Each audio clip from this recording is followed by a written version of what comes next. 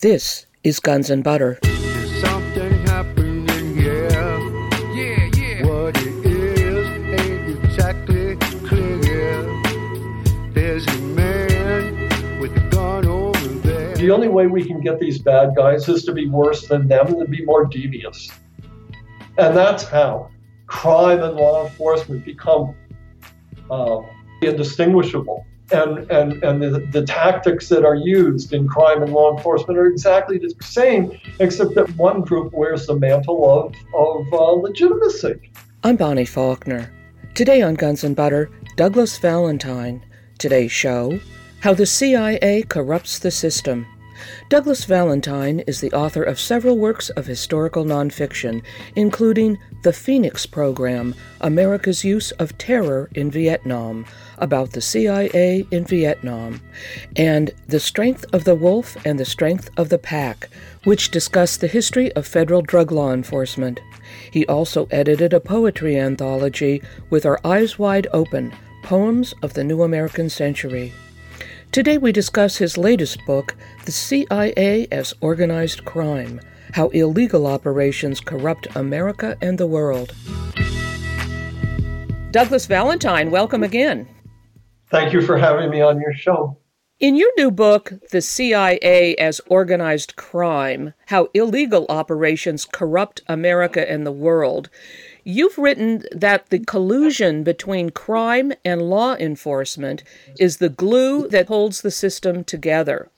You say that this is the case for small towns all the way up to the federal government. How does this system of collusion between crime and law enforcement operate? And why is this the case? You asked the question, is having people who are in actuality war criminals in positions of legislative and executive authority in America an expression of a free society? What are some examples of war criminals in positions of authority in America? For example, Major General Bruce Lawler. You wrote a chapter on him. Who is he? Well, when I was doing my research in my book, The Phoenix Program, I met a bunch of CIA officers, and they told me what they did. And Bruce Lawler was one of them. And he was a guy that he was going to college in Washington, D.C., and he got recruited into the CIA. And this was during the Vietnam War. And he was sent for training. He learned how to be both an agent handler, which is a specific job description in the CIA. There's agent handlers, but he also learned how to be a paramilitary officer, which are people that shoot guns and blow things up, and organize paramilitary units in foreign countries. And then around 1970, he was sent over to Vietnam to work for more senior CIA officers doing these things. One of his jobs as a liaison officer was working with what was called the special branch of the South Vietnamese police. They are sort of comparable to our FBI, the special branch of the police. They were involved in trying to penetrate the insurgency at the highest levels. The Viet Cong insurgency had a political apparatus.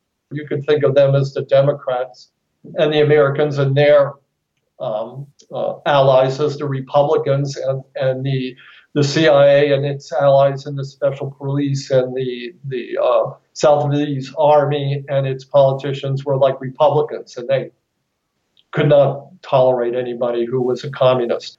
They were after trying to find all the Democrats, all the communists in South Vietnam, and they would penetrate that organization through informants and also secret agents who would become part of it. They weren't really all that interested necessarily in arresting these people, but they were interested in being able to manipulate them, to be able to say, well, we know where your family lives. If you're not good, we'll go bump off your family. So because in Vietnam, for example, all the communists knew who the special policemen were and where their families were. So you couldn't go around bumping off each other's families, or you'd have like like with the mafia, there was, you don't kill another man's wife and kids. You just keep it with yourself. So that was sort of like a rule. Anyway, Lawler found himself as a very young man, maybe 24, 25 years old, in a very important position. He was a liaison to a special police officer, and that special police officer ran an interrogation center where people who were suspected of having ties to the communists were brought for interrogation. And his job was to be there and to watch what would happen and report on it back to his bosses. And when I was talking with Lawler, he was very upset about the things he saw and about how his bosses behaved. It's now into 1972, 73.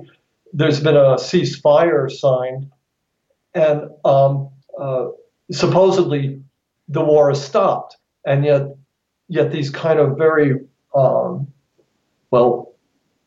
devious and deadly kind of assassinations and interrogations and torture were still going on, and they weren't supposed to be going on anymore. And Lawler was very upset. One day he walked into this interrogation center, and there was a woman laid out on a table, and she'd been murdered and raped. And he saw that. The special policeman had murdered this woman, and he was just stunned. He didn't know what to do. I mean, it's a crime. Obviously, it's a crime. And he reported it, and he was told, well, forget about it. We can't control what the South Vietnamese do. Don't make an issue of it. Other things like that were happening to him, and he was witnessing his boss, and he explained all this to me. His boss was a very senior CIA officer, and he was in charge of Da Nang City, which is up in I Corps. And Bruce, Lawler, through his agent net, knew that this guy's girlfriend was a Viet Cong agent. And he went to his senior CIA boss and he said, look, I know your girlfriend's, working for the enemy. And he told me, but they knew the war was winding down and they just wanted to live a good life. This CIA, old-time CIA guy, it was his last tour. He was going to retire. It wasn't uncommon in Vietnam for a senior, the Vietnamese special police to actually bring a young 14, 15-year-old girl to a CIA officer every night. Different one. It's different culture. And these kinds of things and inducements were available. And when you're a CIA officer and you're everything you do is secret, you don't have to put that into a report. And because you're protected and nobody can ever bring you before court in the United States, you can do anything illegal you want and you can get away with it. And all it takes is an old boy network of each of these guys knowing that this is how it works and that, all they have to do is cover for each other and they can get away with it. And they're getting away with it all over the world every day in a million ways. And that's how that old boy system works. But Bruce Lawler was only 24 years old, 25 years old. And he hadn't yet got assimilated into this old boy culture. And he actually went to the security officer in Saigon and reported about the rape and the murder of this woman and about his senior boss being involved in having a girlfriend who was part of the enemy infrastructure. And within a week, Bruce Lawler was sent home. Okay? So the security forces within the CIA, within the FBI, they don't exist to enforce rules or laws. They exist to enforce the old boy network and to allow these guys to get away with this. I mean, and the worst thing that you can do, ask somebody like Snowden or John Kiriakou. Kiriakou ended up spending a couple of years in prison because all he did was mention another CIA officer's name. The one thing you can't do in the CIA is, rat out all the corruption that's going on. It's just like being in the NYPD.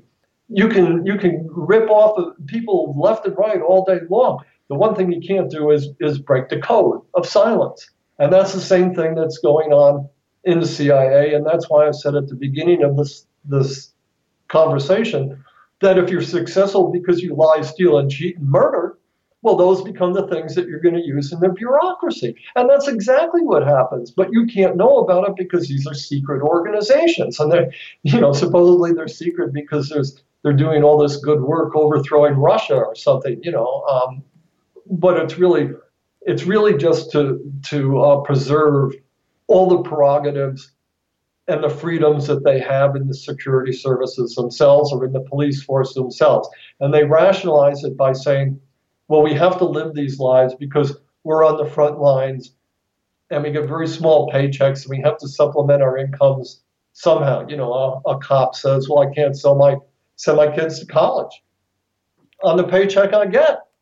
So if I want to send my kids to college, well, then I got to let the Jamaicans beat up the Colombians and take over the drug trade in my neighborhood, and then because the drug trade is going to go on anyway, so I got to let somebody do it. So, if somebody's going to give me some money, then I can send my kids to college. So all these things go into it. Anyway, at the same time, in order to become part of this old boy network, whether it's in the NYPD or the FBI or the CIA, as happened to Lawler, you have to give up a part of yourself. And Lawler went through all this training, and he really believed in fighting communism. And even though he got sent back home after reporting on all the corruption he saw, and even though they actually kicked him out of the CIA, there was a part of him that always longed to get back in. And a couple of years later, he actually went back down to Washington, D.C. And Lawler's from Vermont. And he went to see William Colby, who was also brought up in Vermont. And Colby tried to get him back into the CIA, and it didn't really work. So he went back into the, he'd been a reserve officer in the military, but he wanted to be part of this. So Colby helped him getting back into the military, and all of a sudden, through the 1990s, he started rising very quickly through the military. And by 1999, he was actually a general heading a special joint coordination force within NATO or something. I can't remember exactly, but he had given up his law practice and become a full-time military officer. He was a general. And when the Department of Homeland Security was created in 2001, Bruce Lawler became its chief of staff. And all of a sudden you have a guy who's still trying to prove, whose personal motivation is to prove that he really is one of the old boys, that he's sorry that he ratted out all his bosses back there in Vietnam. Please give me a chance and I'll show you guys that I'm really one of you. Now he gets appointed chief of staff of the Department of Homeland Security when it's created. And all sorts of people were complaining about because they didn't understand what he was doing, and they couldn't understand why he was doing certain things. And I wrote him a letter. It was actually an open letter, which was published in Counterpunch about a week after he got appointed to this position. And I said, hey, Bruce, are you still working for the CIA? I mean, are you a CIA plant in the Department of Homeland Security? Are you actually working for them? And are you, helping to organize this new organization in a way that makes it possible for the CIA to infiltrate them and to place people that it wants in positions of power there? And of course, that was, again, I didn't come up through the Columbia School of Journalism. I just, asked it, and of course he never responded, but you don't know. a guy like him could always be, even if he's not actually a CIA officer, so ideologically in sync with them and has the context, that he could actually be a CIA asset at the highest level of the Department of Homeland Security. And if you think it doesn't happen, think again, because it does happen. And there was an awful lot of people from the Phoenix program and from the CIA who moved out of the CIA either into positions of to hold public office or into law enforcement or the DEA or the FBI or some other organization, who maintain their CIA contacts, come up through another channel and find themselves in the Department of Homeland Security. And certainly the ideology is there and infects the whole thing of the only way we can get these bad guys is to be worse than them and to be more devious. And that's how crime and law enforcement become indistinguishable. And the tactics that are used in crime and law enforcement are exactly the same, except that one group wears the mantle of legitimacy, and the other, they're the immigrants or the outcasts who are just trying to get into the establishment, and they don't have lawyers writing tax laws, to get them off of like a guy like Trump. So he doesn't have to pay $1 billion in taxes that he owes, which of course is a much bigger crime than anything that these that the minions are doing, that the nobodies are doing that are getting arrested and put in jail. The massive crime is conducted systematically, like I quote that fellow at the beginning of my book saying, the violence of guns is for the amateur. The violence of aircraft carrier fleets, of nuclear weapons, of the Department of Justice that's essentially racist. That kind of violence, that kind of terror. Well, that's the province of our rulers. And it's all legal because they make it legal for them to do it. And yet it's no less criminal to be not paying $1 billion in taxes. Just as you're a billionaire, that's what you're allowed to do. Anyway, so I could go on and on with there's all sorts of in this book, The CIA Organized Crime. I present a couple of cases of people who worked for the CIA or special forces and then carry this whole philosophy with them into their public life. I'm speaking with researcher and author Douglas Valentine. Today's show, How the CIA Corrupts the System. I'm Bonnie Faulkner. This is Guns and Butter. You also comment in your book that you observe that the personality traits of criminals and those who go into law enforcement or the CIA or whatever, that they have very similar personality traits. Oh, absolutely. And, I interviewed a man named Nelson Brickham, who was the guy who created the Phoenix program. I think I might have told you about him in our previous interview.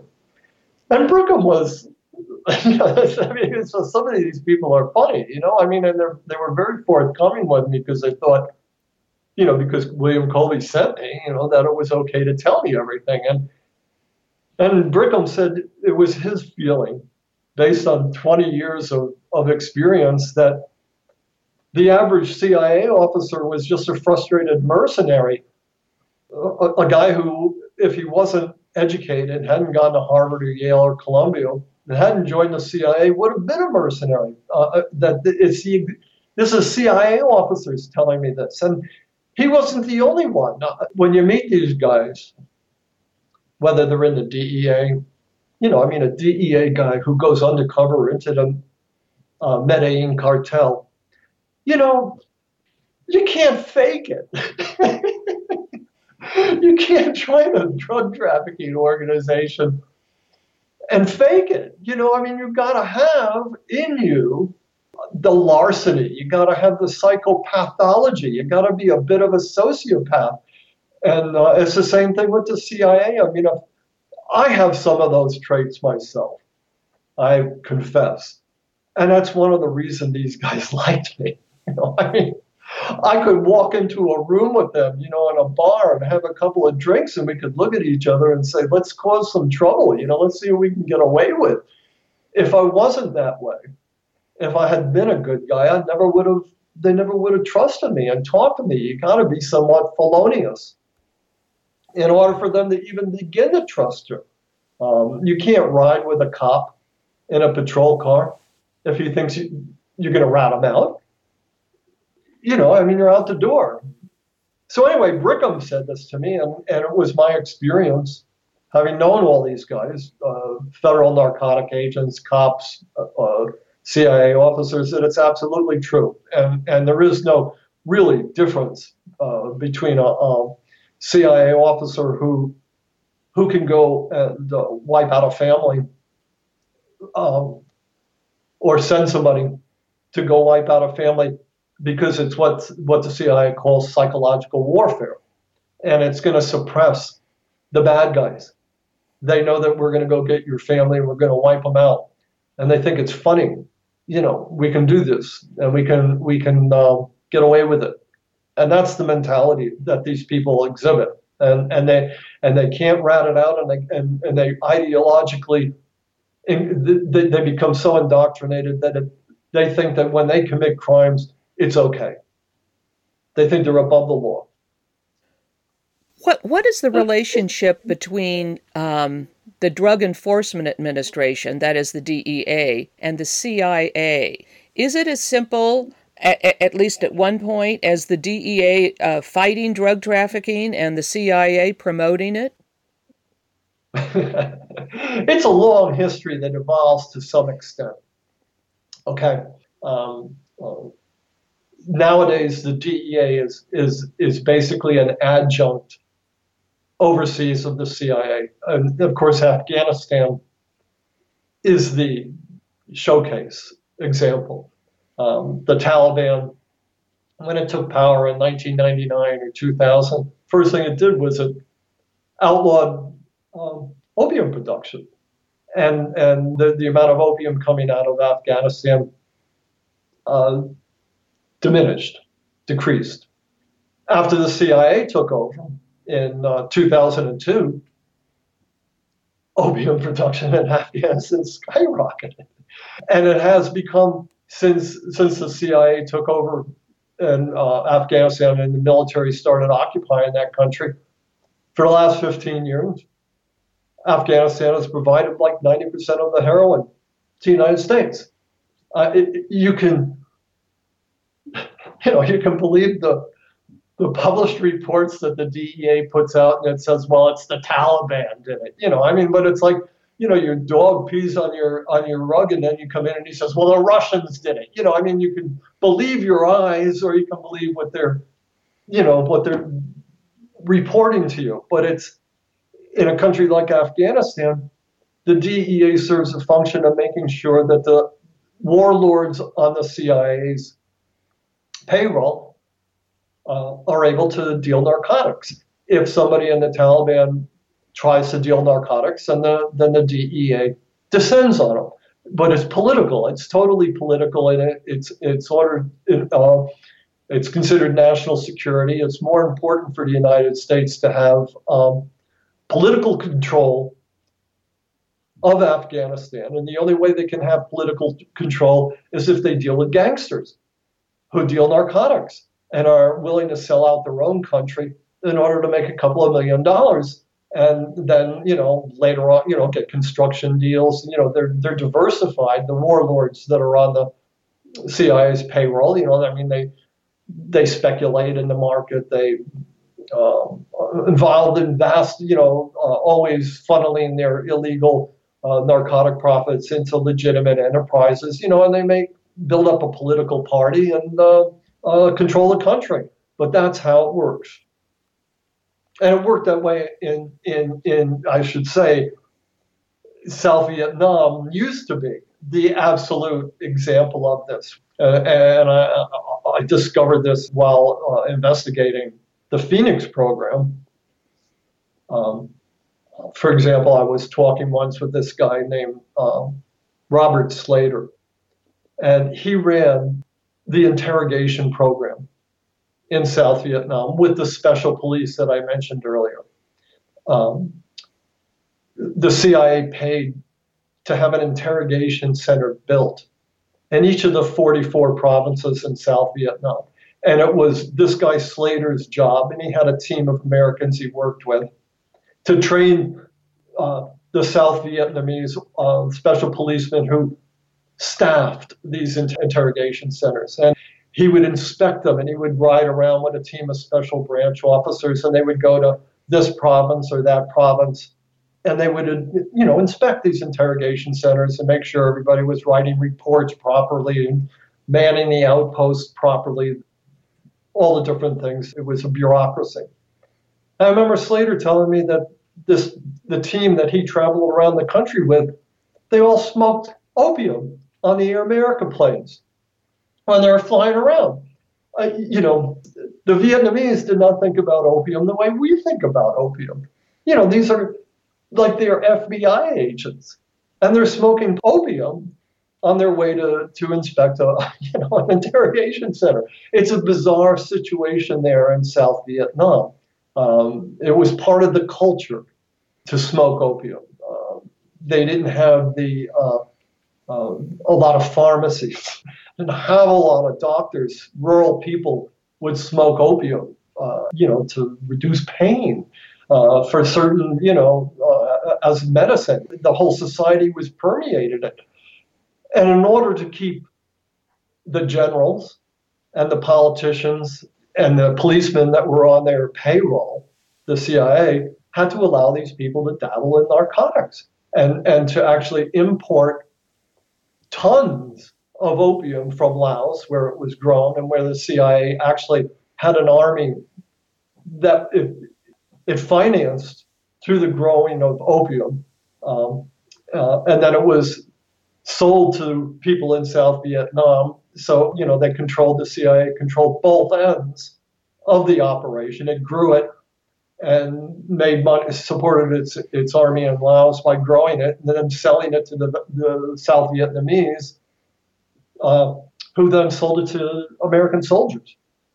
Addiction in South Vietnam became a huge problem for the army. But if they, and again, here's the relationship between crime and law enforcement. If the CIA didn't control the opium trade, then the Viet Cong would have controlled it. And then they would have made the money from it. And then they would have been able to buy politicians. So the CIA was forced, or at least they say they were forced through the reality of the situation, to control the opium trade.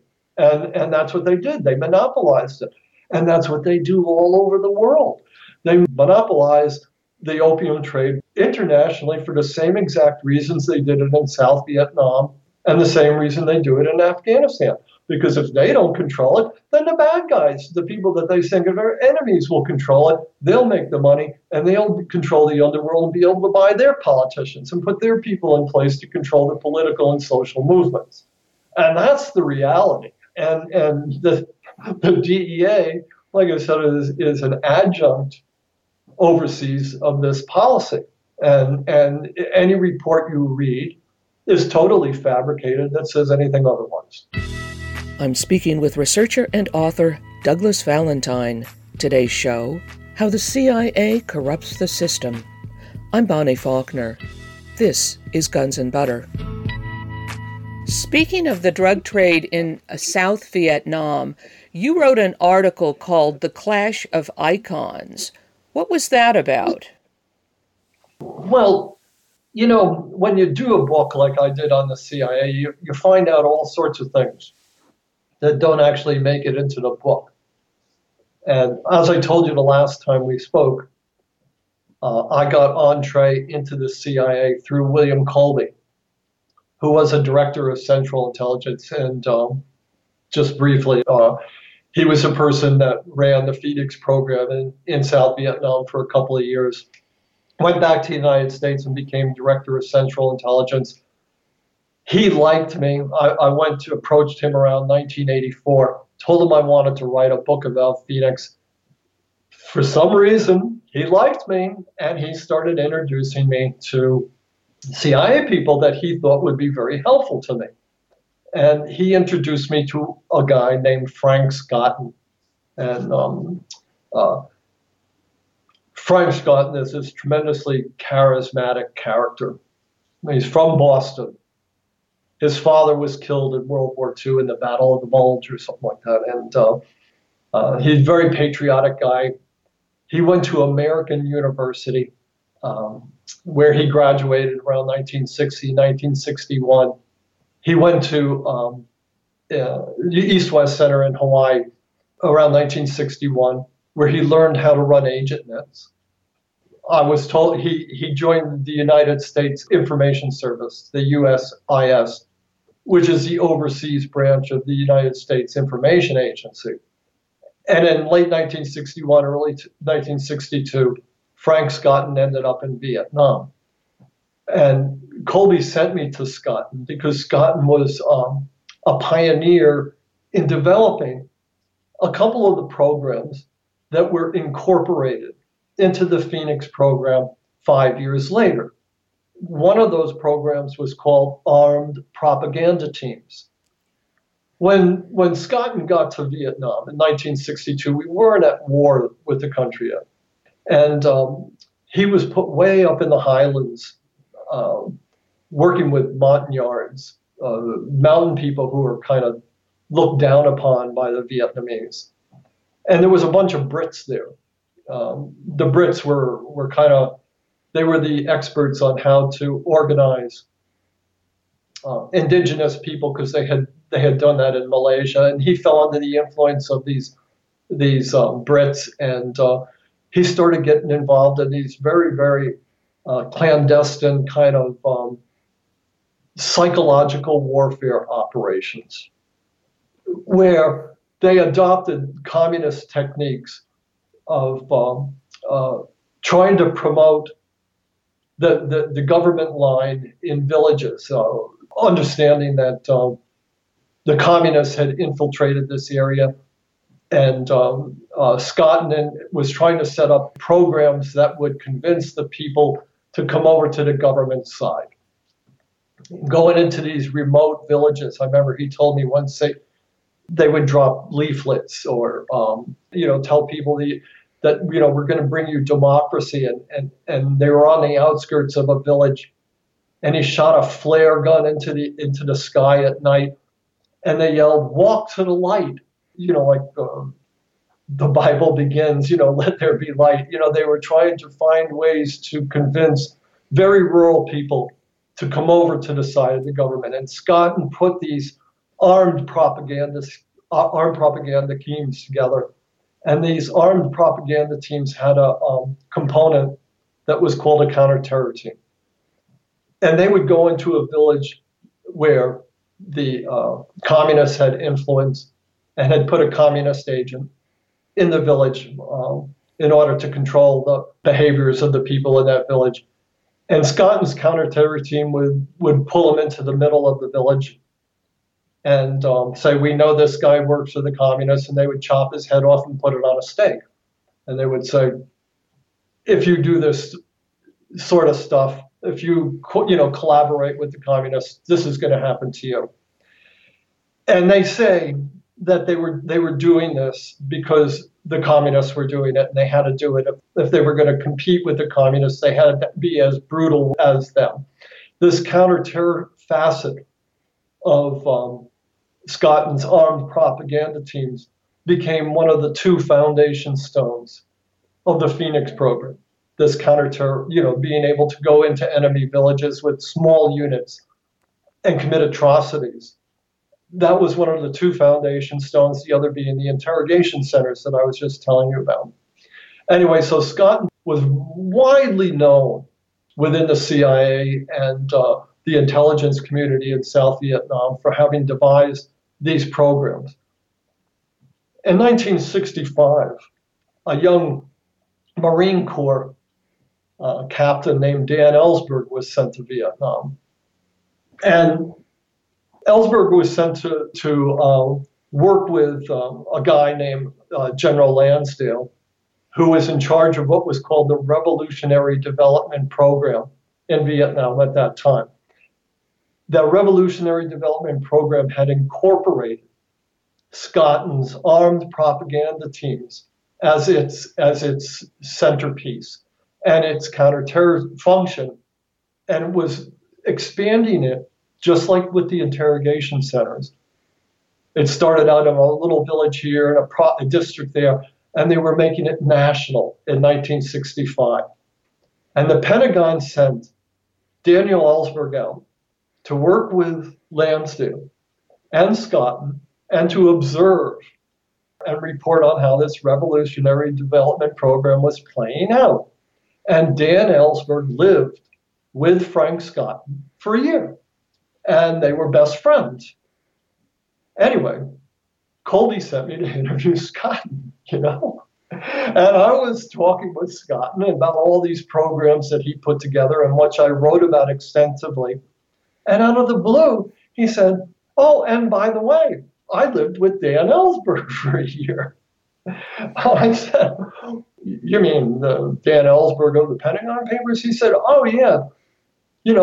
Dan was one of us. All these things that we did, all these kind of like really clandestine operations where you go out and you put on black pajamas like the Viet Cong, and you go into a village and you hunt down the enemy cadres. Well, Dan went along with us. He did all that stuff with us." And not only that, he said Dan was quite the ladies' man. And he told me a story, which I should say was corroborated by a couple of other people. I mean, Scotton wasn't the only one I was talking to. Talking with another guy, Lou Conine. I don't want to be redundant, but these stories were all corroborated by a lot of people. Dan was quite what they called that day a swordsman. And like I told you earlier, just like opium is considered different in South Vietnam, it was a different culture. Well, relations between men and women were also more liberal. Just like I said, it was the South Vietnamese would bring young women to high-ranking CIA officers. There was it just isn't like it is here. There were not a lot. The rules were a lot looser. And anyway, Dan was having a field day, and one of the women that Dan Ellsberg got involved with was a young woman named Germaine. And Germaine was 1/4 French and 3/4 Vietnamese. She was connected with a whole group of French Corsicans, some of whom had been trafficking in opium in South Vietnam and Laos for many years. And Dan started a relationship with this young woman, Germaine, even though he knew that she was the girlfriend of a Corsican drug trafficker named Miguel Seguin. And this is in, I think, the summer of 1965. Scotton was telling me the story, and he said, well, it almost blew up the entire underworld, this relationship. And this guy, Michel Seguin, let it be known that he was going to kill Dan. And he said, the stories about how it actually unfolded are slightly different, but they're all basically the same thing. Michel Seguin sent an assassin to kill Dan Ellsberg because he was romancing his girlfriend. And Scotton and Lou Conine, Conine, who had been in the CIA for 20 years at that point, 15, 20 years, actually had to go to the Corsican underworld and tell him to back off and not kill Dan, or else there would be a gang war in Saigon between the CIA and the Corsicans. Okay, so it's a fabulously interesting story, and I asked Dan Ellsberg about it, and he said, well, he had a slightly different version of it. He said that this guy Seguin actually came to the villa where he lived with Scotton and put a gun to his head. He said, stay away from my girlfriend, I'll kill you. And then I asked Dan Ellsberg, well, were the Corsicans dealing drugs? Was the CIA involved in that aspect of the underworld? And he flatly denied it.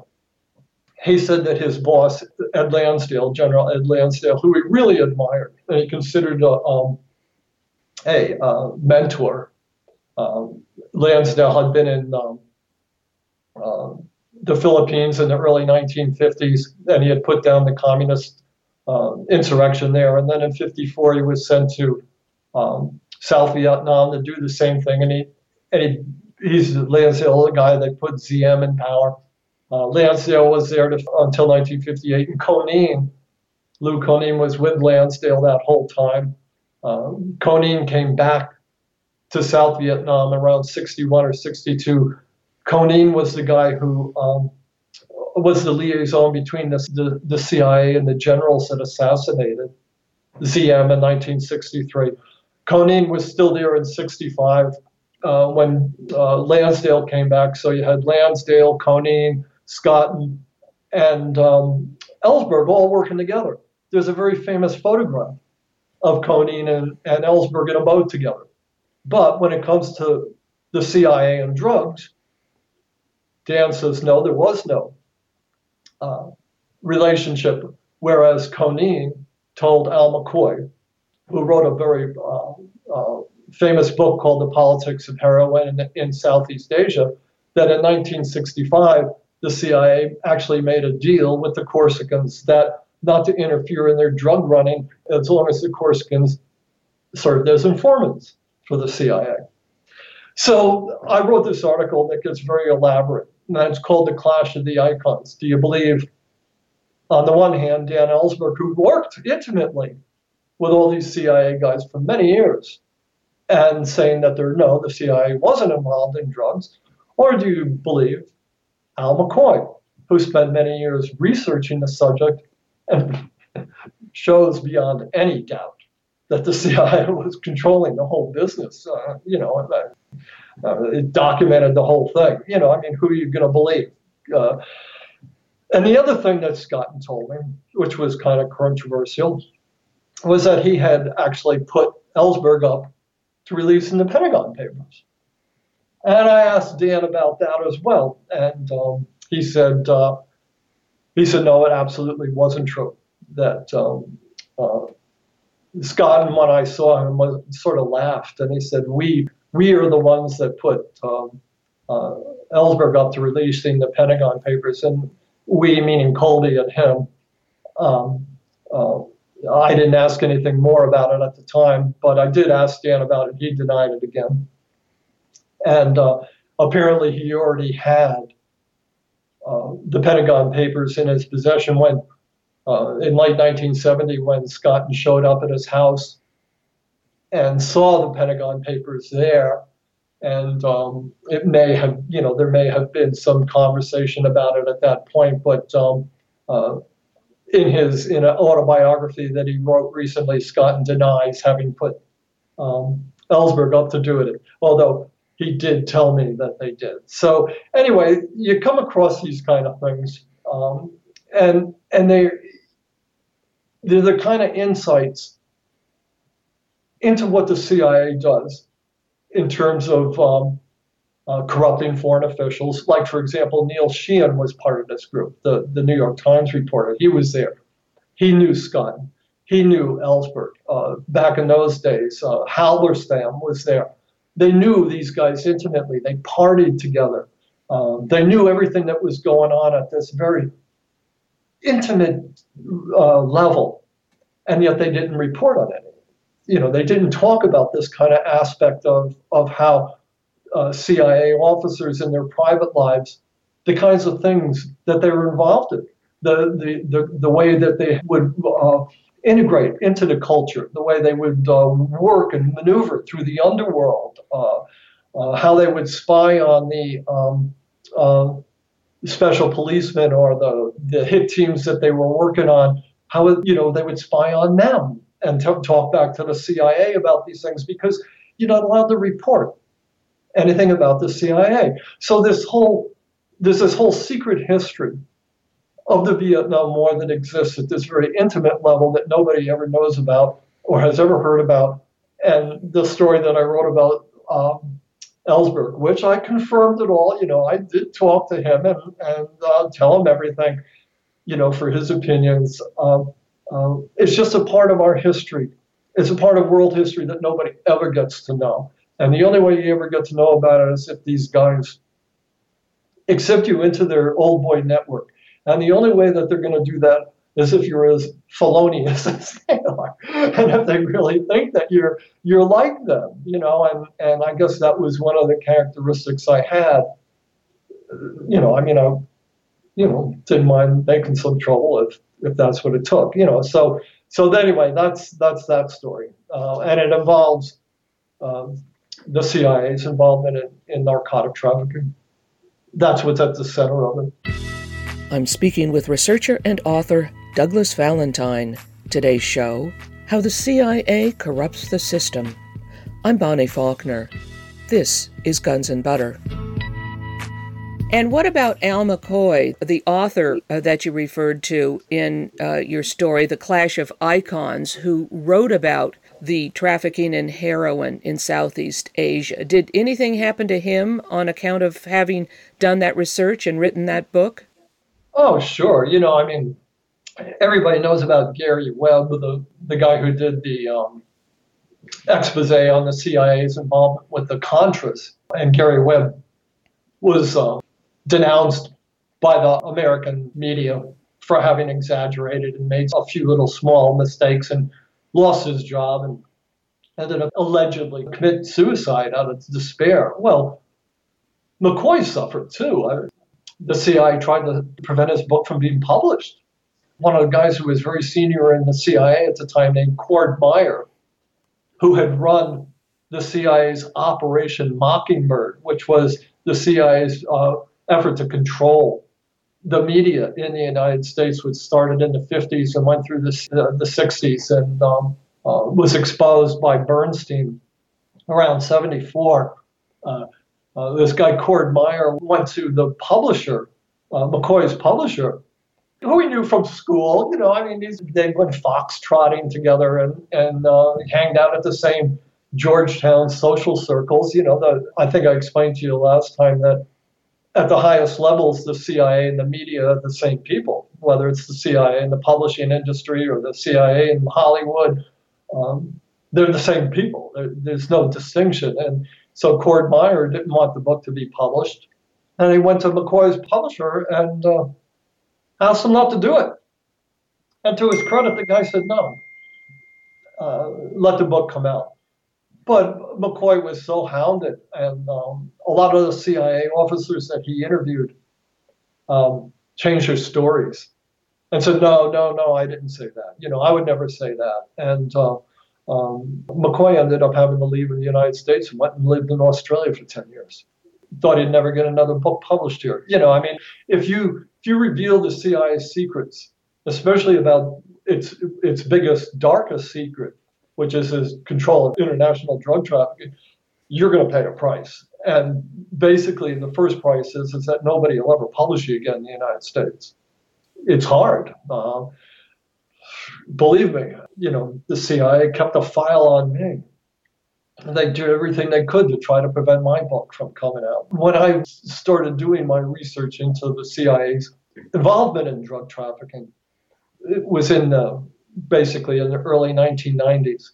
And there were still a lot of DEA officers who were resisting the CIA through the again, systems analysis theory. The CIA has been able to take over that by placing people who sympathize with it or who are actually CIA officers into the DEA. Over a period of 25, 30 years, they were actually able to take over the DEA senior management. They were able to take over its intelligence and foreign operations. They infiltrated the DEA. I talk about that in my books, how they did it through, manipulating Congress and having the right political people put in. There's just a million ways, and they use them all. But in 1994, just to give you an example, I got an interview with the guy who was the acting administrator of the DEA at that time, a guy named Steve Green. And he didn't want to do the interview. But his public affairs chief, a guy named Bill Rusamenti, set up the interview for me. That's kind of funny because I took a plane down that morning. I got a train. It was snowing. I had 2 suitcases with me. I was wearing this big London fog raincoat. And I took a train to Pentagon City, and I walked into the DEA business building carrying 2 suitcases and wearing this trench coat. Obviously, this was before 9/11.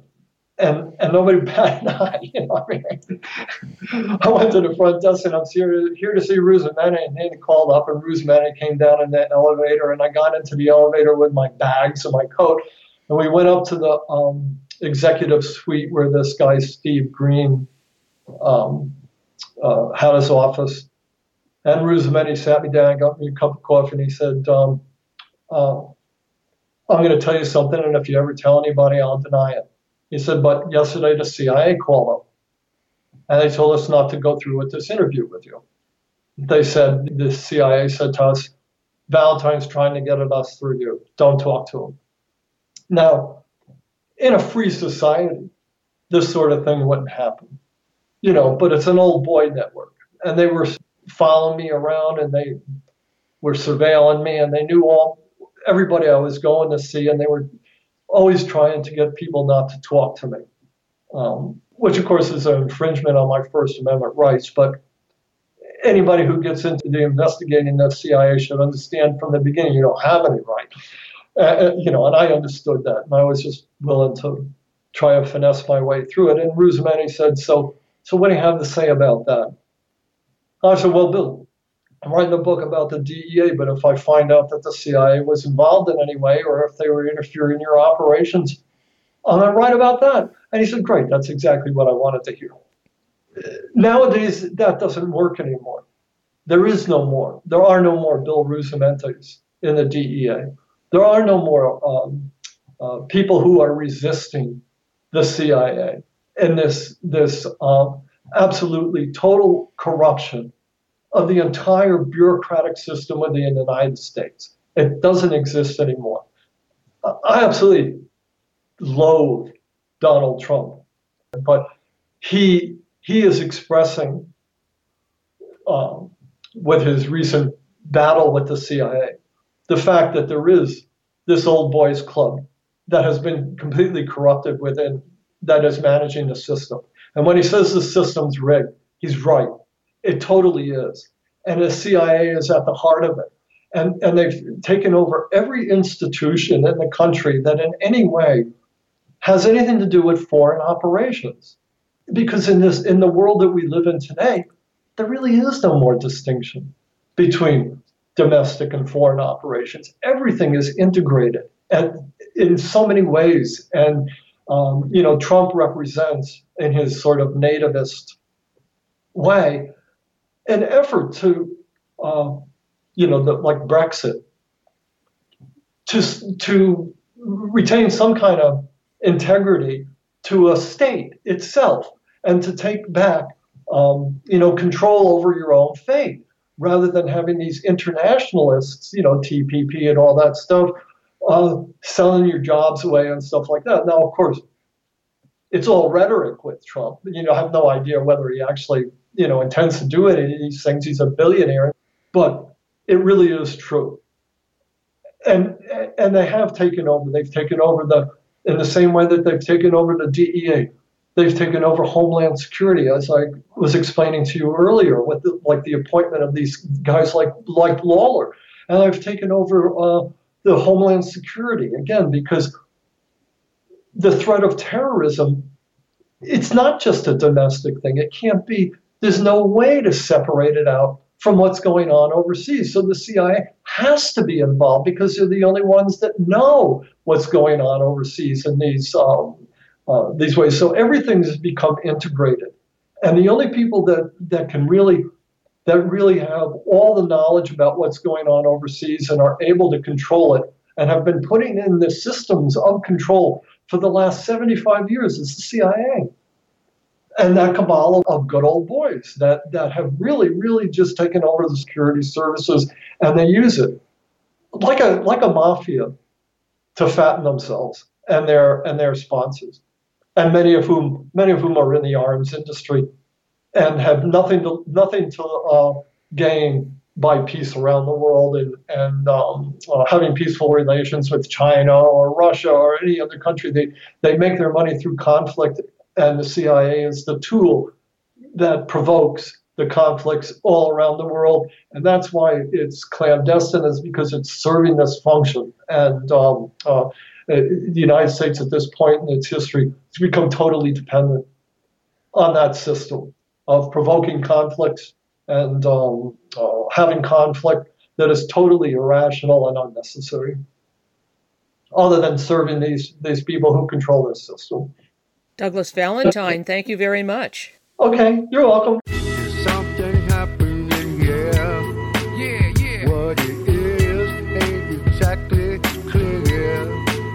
There's a man with a gun over there. I've been speaking with Douglas Valentine. Today's show has been How the CIA Corrupts the System.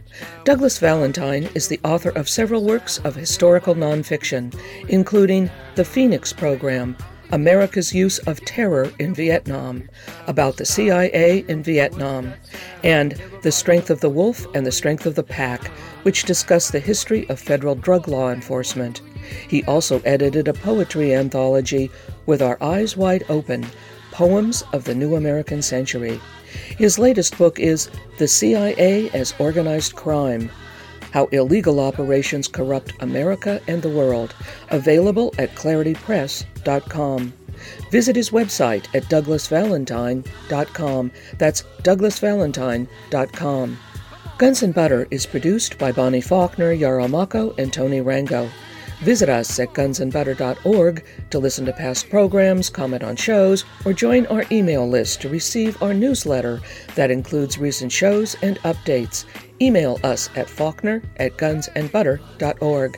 Follow us on Twitter at G&B Radio. Hey yo, these are some serious times that we living in, G. And a new world order is about to begin. You know what I'm saying? Now the question is, are you ready for the real revolution, which is the evolution of the mind? If you seek, then you shall find that we all come from the divine. You dig what I'm saying? Now if you take heed to the words of wisdom that are written on the walls of life, then universally we will stand, and divided we will fall, because love conquers all. You understand what I'm saying? This is a call to all you sleeping souls. Wake up and take control of your own cipher, and be on the lookout for the spirit snipers trying to steal your light. You know